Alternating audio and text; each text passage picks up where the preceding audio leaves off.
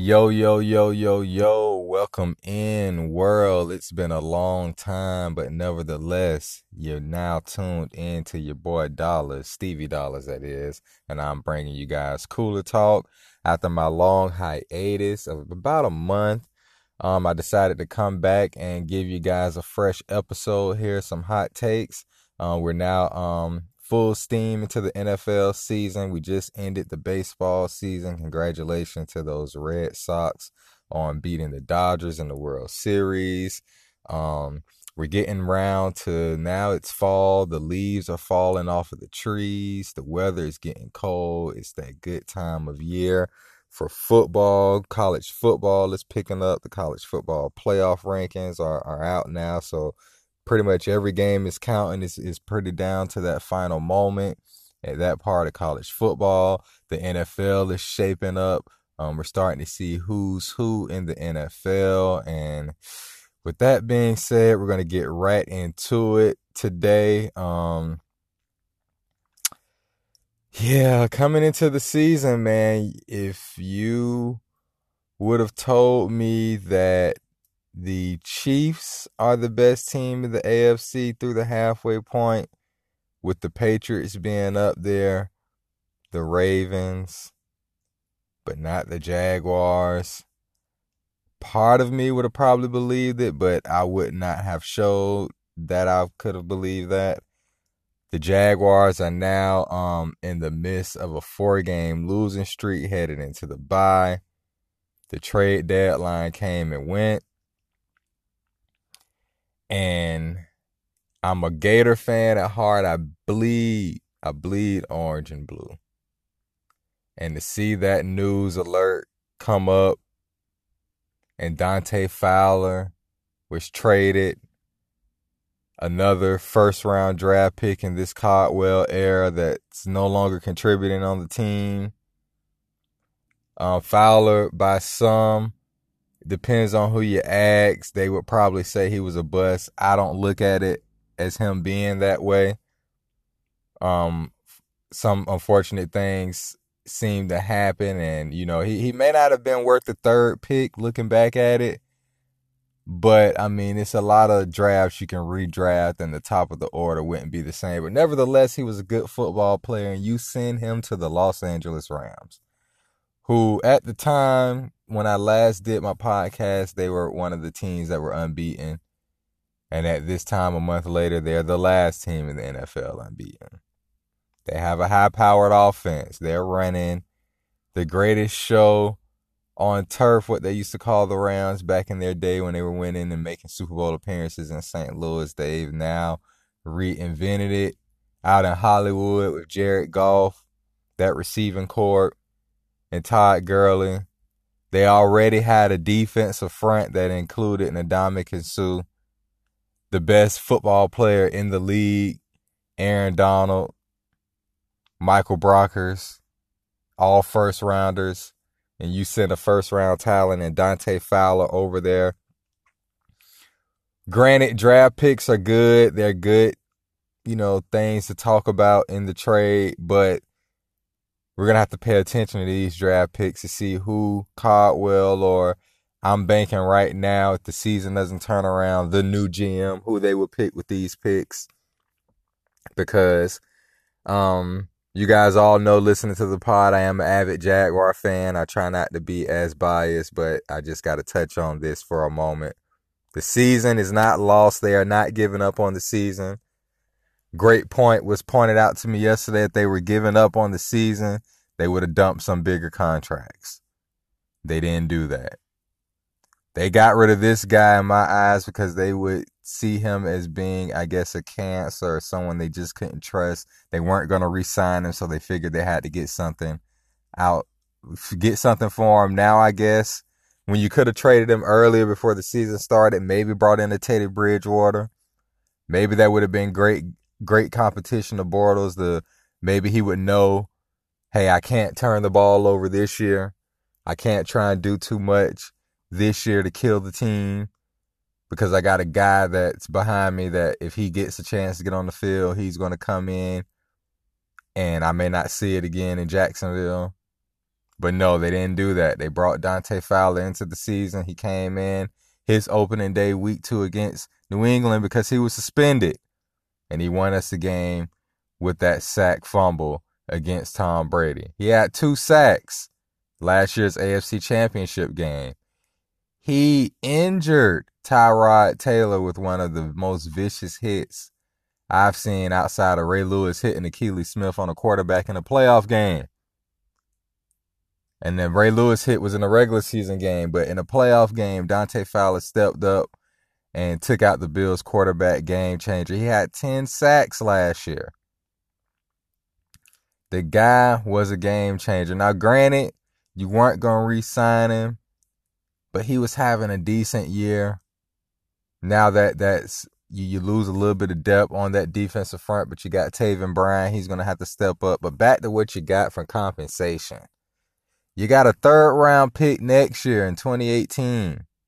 So you're saying, okay, you were drafted number 3, but right now you only worth the 3rd-round pick. That's what we thought we should have got you at anyway.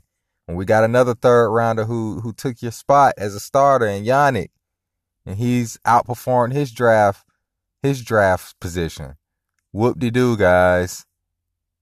We all knew Yannick was going to get Fowler's money. But for this year, still trying to turn things around, you could have kept him. Because I guarantee you that 3rd-round pick next year isn't going to make a big impact on the team. Neither is a 7th-round pick that you got in 2020. He might not even make the team. So all in all, the Jags, in my eyes, took a big loss with this trade immediately. And for future references, because I don't like to dangle draft picks up, because even a 1st-round overall pick can be a miss. Now, granted, Caldwell, if we're looking at the over aspect of the things he's done in the draft since he's been here, 1st draft class, the headline Luke Joeckel. Joeckel's out the league. Then the next year, you go and get a quarterback who, by the way, everybody that wants Blake Bortles gone, that ain't happening until Caldwell loses his job, because Caldwell drafted Bortles. So in essence, they're connected to the hip with each other, in my eyes. Now, there's been reports that, they sold Tom Coughlin on Bortles, and I believe it. They probably did. And at the end of the day, Coughlin probably looked at him and said, if it doesn't work, I know he probably said Caldwell because he didn't get extended. It's interesting. He got a 2-year extension last year, so they can, in essence, break free from him after this year, I believe. With 1 year left on the hook, I got to look into that a little bit more. But nevertheless, his early draft picks, haven't been good. You got Blake Bortles after you got Joeckel.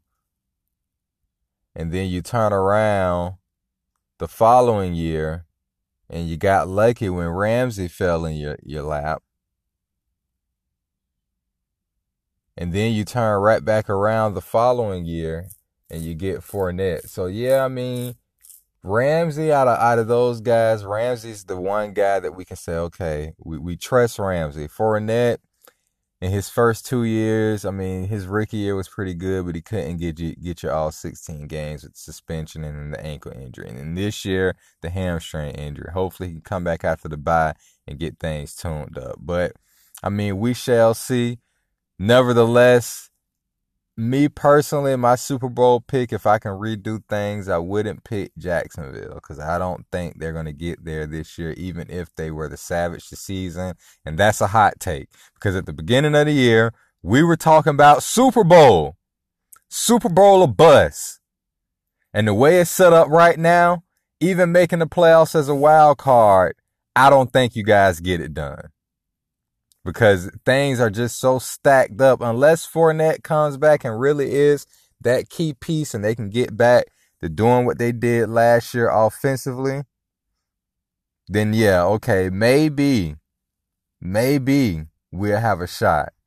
But the defense isn't doing a lot of game-changing things as far as sacks and getting turnovers as they did last year. And we all know those things tend to change from year to year. Those are more, I wouldn't call them lucky, but they're more chance than anything. So, I mean, the defense did play good in London. You just been putting too much pressure on the defense because the offense hasn't been playing so good. But nevertheless, the Rams, they're 8-0. They go into New Orleans this week with the key addition of Dante Fowler. That's all they really needed was an edge rusher. Yeah, they got a good secondary, but Talib isn't there, so Marcus Peters kind of has been getting exposed.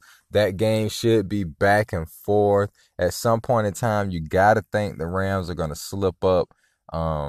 This would be a game that I would think they could possibly slip up on. But then again, it's going to be tough, man, going out there in that dome and everything like that, man, in New Orleans with the Rams. Like I said, that is the game of the week outside of the duel in Foxborough between Aaron Rodgers and Tom Brady. The magician, as most people call Aaron Rodgers, or that bad man that he is. And Aaron Rodgers going up against the GOAT. The last time these two teams faced, it was a 26-21 victory out in Lambeau for Aaron Rodgers and the team. Brady did have a chance to go down and win the game, but Clinton Dix did break up the pass in the end zone. And news flash, he isn't there. He was one of the guys that was traded. Along with Ty Montgomery, Clinton Dix was sent to the Redskins, I believe, for a 4th round pick. Very interesting. Now, said earlier in the year that he just knew he wasn't coming back to Green Bay because they, weren't going to meet his salary demands. And, well, when you got Aaron Rodgers making that kind of money on the offensive side of the ball, you're really kind of handicapping everybody else you can pay. If Clay Matthews stays, best believe he's going to have to give them a hometown discount, or they'll find ways to incentively lace his contract to where they know he can get sacks and all that type of stuff and get paid. But then Ty Montgomery cost them the game Sunday because he just didn't want to kneel in the end zone. And, well, he lucky he got a job, because I know a couple of coaches back in the day that would have probably let a guy go like that, doing a bonehead move like that. But the Packers sent him to Baltimore, and they didn't send him to a shit team. They sent him to a decent team for a 7th round draft pick. Who knows if they even use that pick or not. Golden Tate went from Detroit, now in Philly. And Demaryius Thomas went from Denver and now in Houston. Those two trades are really interesting just because of the receivers they're bringing in the position they most likely play in the receiver spot. So basically in Philadelphia, Golden Tate did most of his damage out of the slot in Detroit. Cool. Philadelphia brought him in. They already got a slot receiver, Nelson Aguilar. But Doug Peterson, being the former quarterback, offensive-minded guy that he is, pretty sure he's going to have something dialed up for Golden Tate. Some type of, packages. Maybe he'll do most of his work out the slot. Aguilar go back to the outside, which he didn't flourish in his second year. Then they moved him back into the slot last year, and he had a good year into their Super Bowl run. But that's going to be interesting to see how that plays. Definitely from a fantasy perspective. If you guys, any Golden Tate owners in your yearly league, fantasy leagues, man, keep an eye on that situation to see how that's going moving forward. And Demaryius Thomas, man, going from Denver to Houston. Houston obviously had to do something. Losing Will Fuller last Thursday. He messed up his knee in that blowout win against Miami. So they had to get a guy, I guess. If you wanted to get another receiver, you kind of get somebody that can take the top off the defense. Demaryius Thomas at this point in his career really doesn't do that. He'd be the guy that can kind of play the middle of the field. You'll probably say from 15 yards out. That'll be his little working area. So him and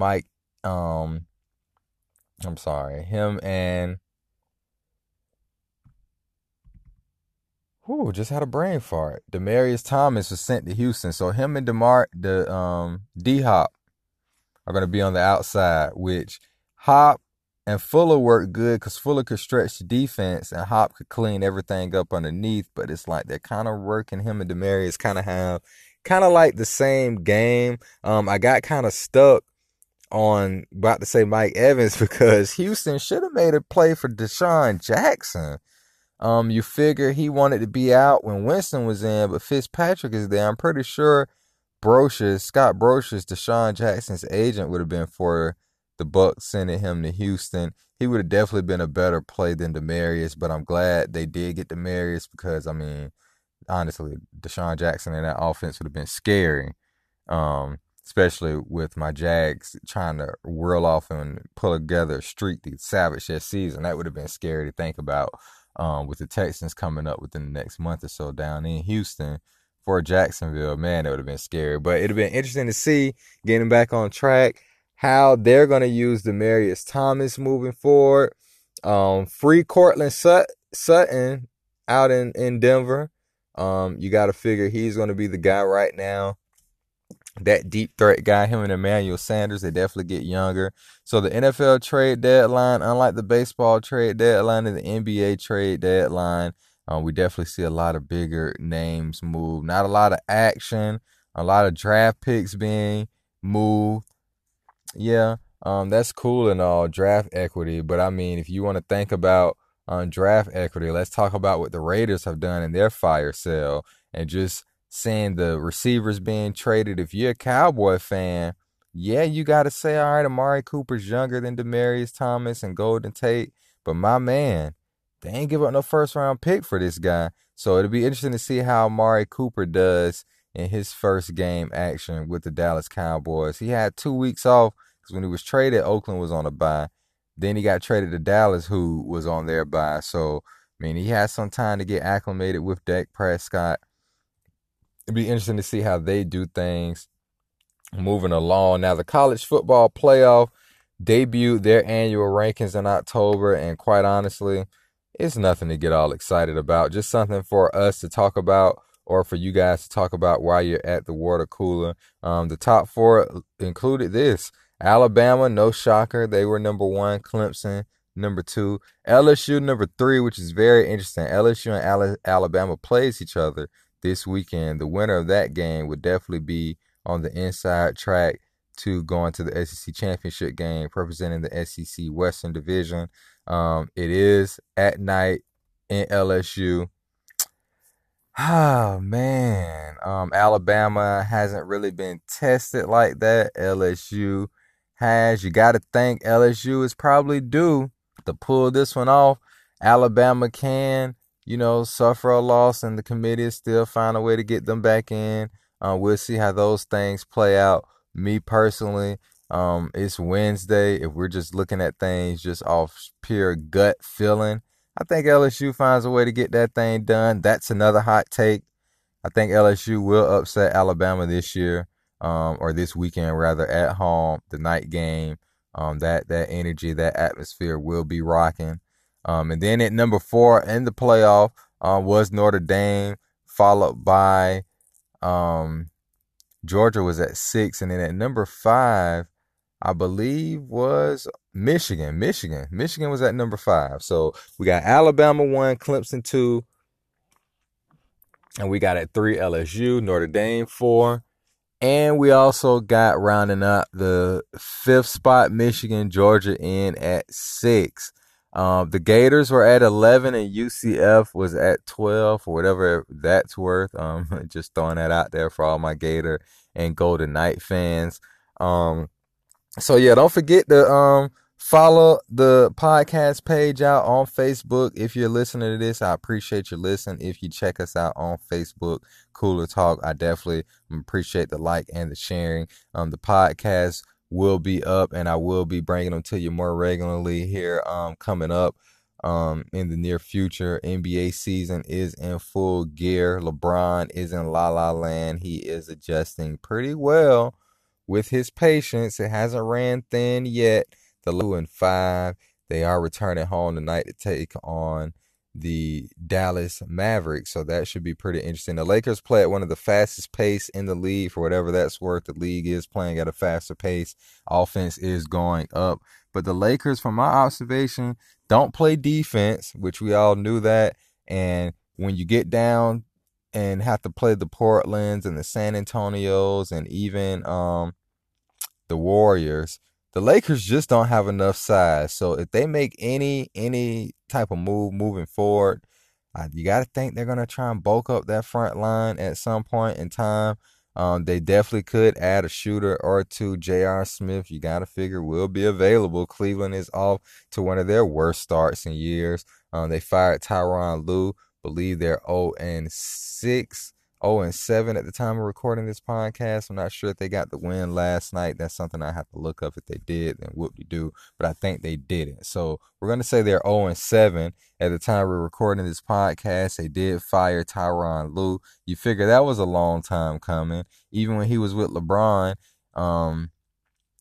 they were struggling when they got tried to build that super team 2.0 with LeBron and D Wade. That didn't work out. They had to, make some trades, get a little younger with Larry Nance, Jordan Clarkson, and those guys when they made the deal with LA last year. So it was pretty safe to say that when that fell out, they wanted to kind of get rid of Ty Lue, but he won a championship with them. So I think he should have got a more longer leash, considering that you did lose the best basketball player in the planet. But then again, Dan Gilbert is one of the worst franchise owners, in my opinion, in the world of sports, in any major sport. We can have a whole nother show, and I can give you a whole breakdown of the owners who I think is just the worst. But Dan Gilbert is up there. But I mean, the guy does have a ring. So, I mean, that gives him a little bit of entitlement. I would say he has to feel that way, but firing Tyronn Lue was not the way to go. So, yeah, those are just a couple of the early interesting NBA headlines. The Warriors are the Warriors. They're still good. The Raptors look like they're going to be in firm control of the East for most of the regular season. Boston is good. Kyrie was struggling with the fro. He cut his hair last night against Detroit. He dropped 31 on them. Went 4 for 7 from 3. So Kyrie looks like he may have found his groove and got out his early shooting slump. Again, check us out on Facebook, Cooler Talk. You can definitely check me out on Twitter, Stevie_Dollars. I love to hear from you guys and definitely get your feedback and see what you guys would like to hear. In the next coming episodes and future episodes of Cooler Talk. Like I said, I was gone for a little bit, but now I'm back. I'm focused. I'm ready to get you guys out this information. Love hearing the response from the viewers that do listen, and I appreciate your patience. And always love to hear your feedback when you guys do check it out. But nevertheless, like I said, LeBron and the Lakers are 2-5. It'll be interesting to see how he turns things around back at home tonight with Dallas. Houston, if we're overreacting, guys, we're going to overreact on the Houston Rockets. They fell again last night at home to the Portland Trailblazers. Now, granted, no James Harden. He was the MVP last year. These guys are off to a 1-5 start. They're looking totally different defensively on the defensive end than they did last year. Clint Capella still is good defensively, but everything else isn't what it is. They did have the big brawl in LA, Chris Paul and Rondo. Paul had to miss a couple of games. So, I mean, D'Antoni say they're not playing with that swagger after last night's game. Melo said they got to stay the course. Seems like he's been saying that everywhere he's been on the last couple of years. But nevertheless, that's something we can overreact on off about the first week and a half of the season in the Rocket struggles. Again, it's been real, guys. Don't forget, I will be back a little bit later on with another episode. We'll definitely dive into the upcoming Week 8 NFL schedule in the next episode of the podcast, and your boy Stevie will lay out those picks for you.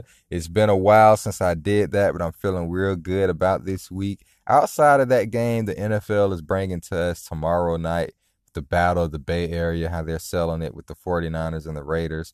Your boy feels really kind of good moving along, and definitely would like to spread the love of his picks coming up. But don't forget to check us out on Facebook, Cooler Talk. Look us up, like, share, and post us all over your timeline. If you use that social media app, I will be getting you guys this episode of the Hot Takes with your boy Stevie Dollars will be posted on there, as well as the Anchor app and all major platforms. And don't forget to follow me on Twitter, Stevie_Dollars. That's dollars with a Z, DOLLAZ. It's been real, guys. And with that being said, until next time, stay safe and happy Halloween. Don't eat up all the candy, guys. Peace.